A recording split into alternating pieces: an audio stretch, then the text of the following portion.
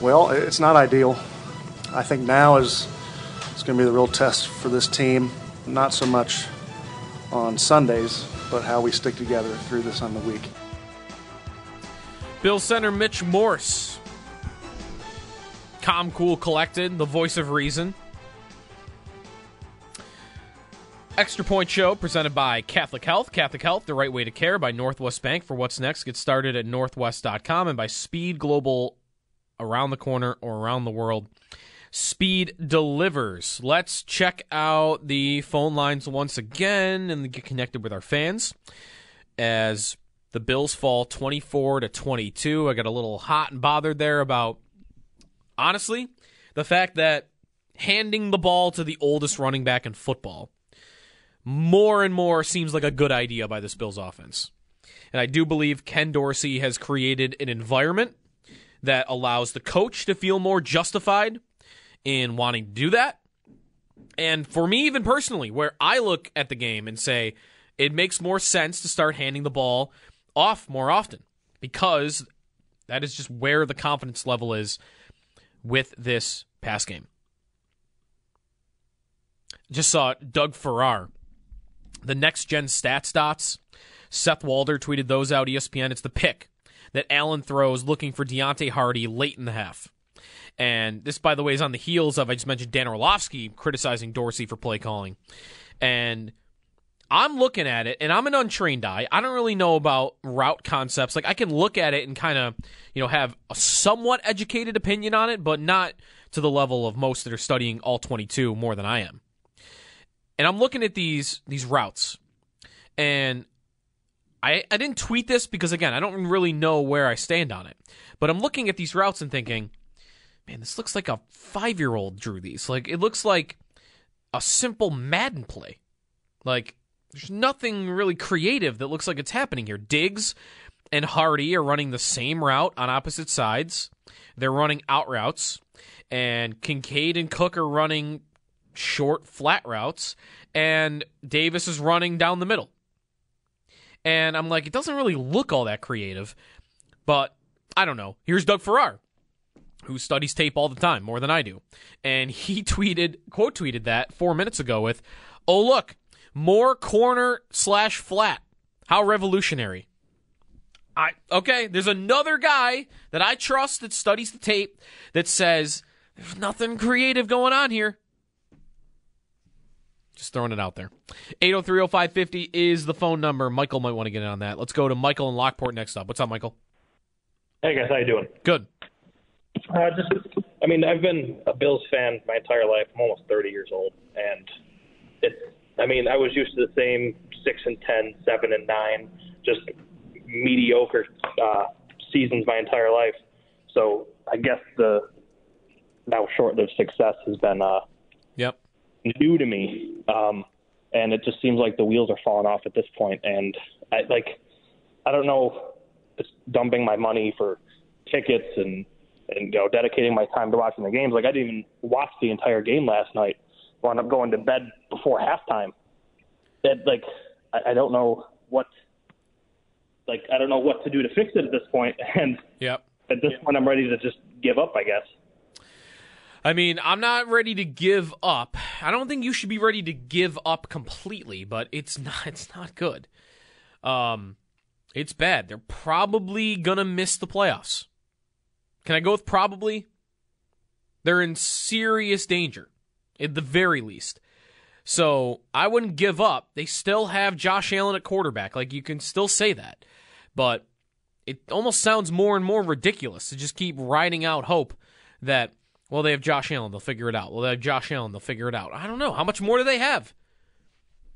They've got Diggs, and Davis continues to let them down in big spots. A drop that turns into an interception. Like, I need a catch there. Who else? Cook fumbles yesterday. Almost fumbled a second time. So, it's Dorsey for me. And I don't even know how bad a job Dorsey's really doing. It's just, I gotta try something else. Definition of insanity, right?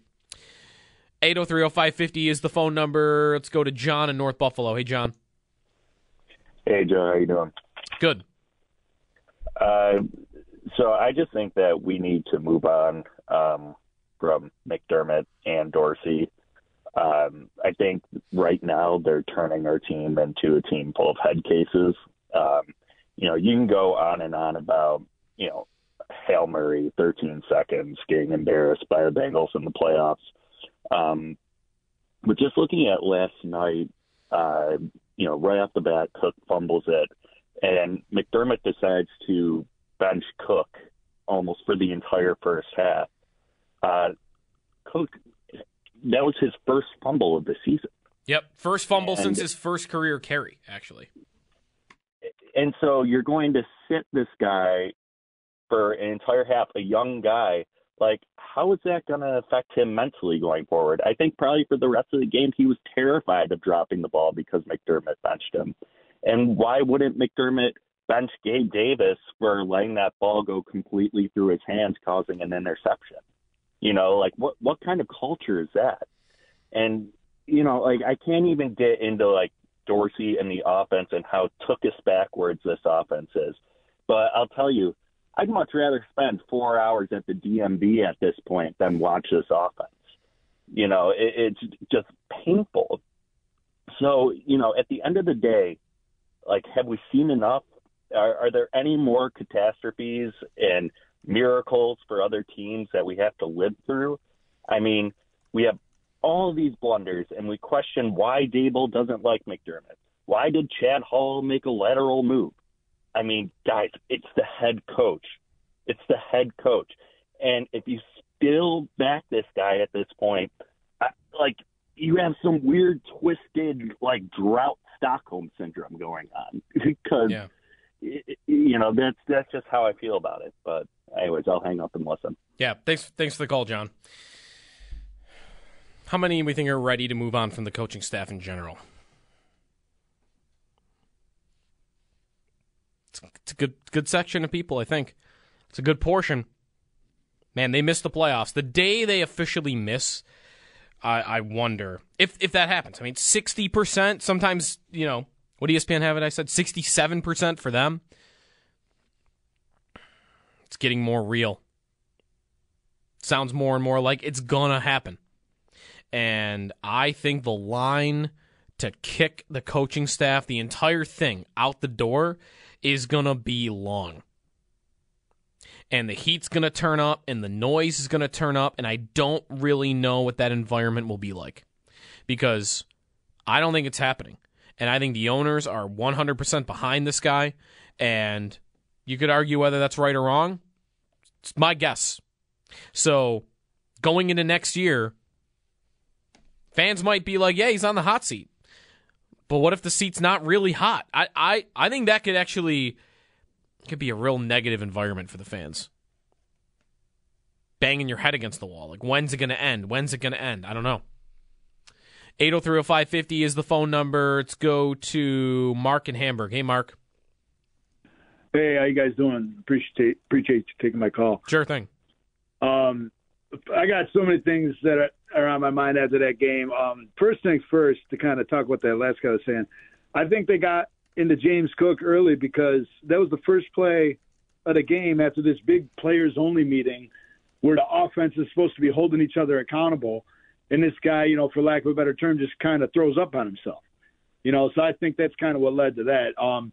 But as far as the coaching, man, these guys have gotten too many chances. Year one, we gave them the out because they broke the drought, but they throw up a stinker in Jacksonville. Then they get up 16 in Houston the following year. They throw up on themselves that year. Then Kansas City, they're just way too overmatched where they don't get it done the following year. You got 13 seconds, the no-show in Cincy, all that stuff. But my thing I'm noticing now is when you lost Frazier and Daboll, you have a major coaching problem. And McDermott can't do it on his own. And it's coming to fruition. You see the lack of discipline, the lack of focus, the constant penalties, absolute drive killers. It wasn't just last night in the 12 men. It's been all year long. And another thing as far as philosophy with these coaches that blows my mind is it's offense and defense. Guys will make a huge play. Guy will rip off 15-yard run or make a sack, and they take them off the field all the time. It absolutely just drives me crazy. But another thing is I feel like Allen isn't getting too much flack because you got so many times where he's relying on his talent than learning the position of cornerback. I'm not saying this guy isn't a unicorn. He's an absolute stud. But you listen to Steve Young. He used to say, he used to be a scrambling quarterback. And you can rely on your talent so long, but you have to learn the position. And that gets back to another coaching philosophy thing with me is they're relying so much on him to be this unicorn. They're not revamping the offensive line. They're not relying on the running back. And I understand what you're saying about, Latavius Murray being the oldest guy.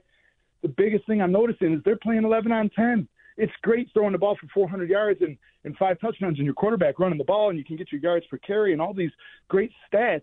But at the end of the day, if you're playing 11 on 10 and I know you're not going to commit to the running back position to beat me, I got the advantage.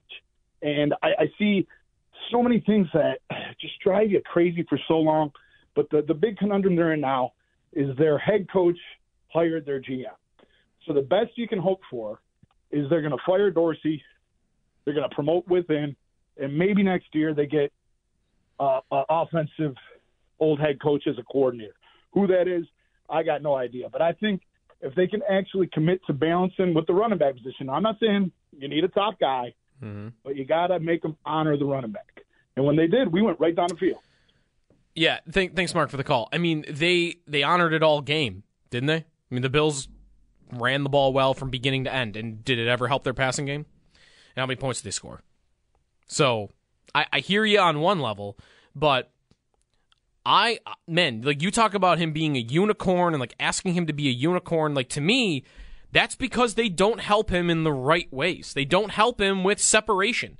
There are not guys running open, ever. And that is a combination, I think, of the offensive scheme and the fact that they only really have one great separator on offense. It's Diggs. They don't make the quarterback's job easy. That has nothing to do with the run game. Nothing to do with the run game. He's not even in the offense when you run the football. What makes his job easier is when he drops back to pass, which you're going to need him to, especially in the most critical parts of the game. Do you have guys open for him? That's a combination of the coaching and the personnel that you have at wide receiver. And the answer to that question right now is you do not.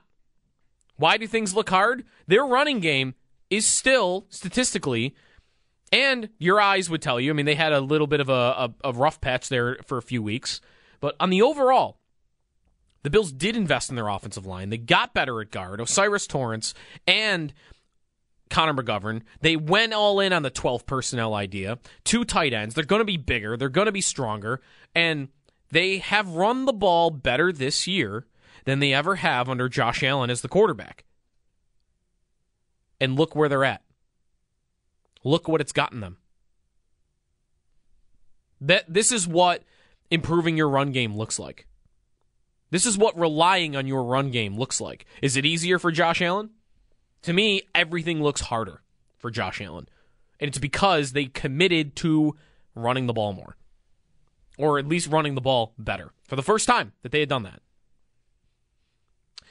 Thanks for the call. 803-0550. We'll keep running through your phone calls when we come back. Joe DiBiase, it's the Extra Point Show here on WGR.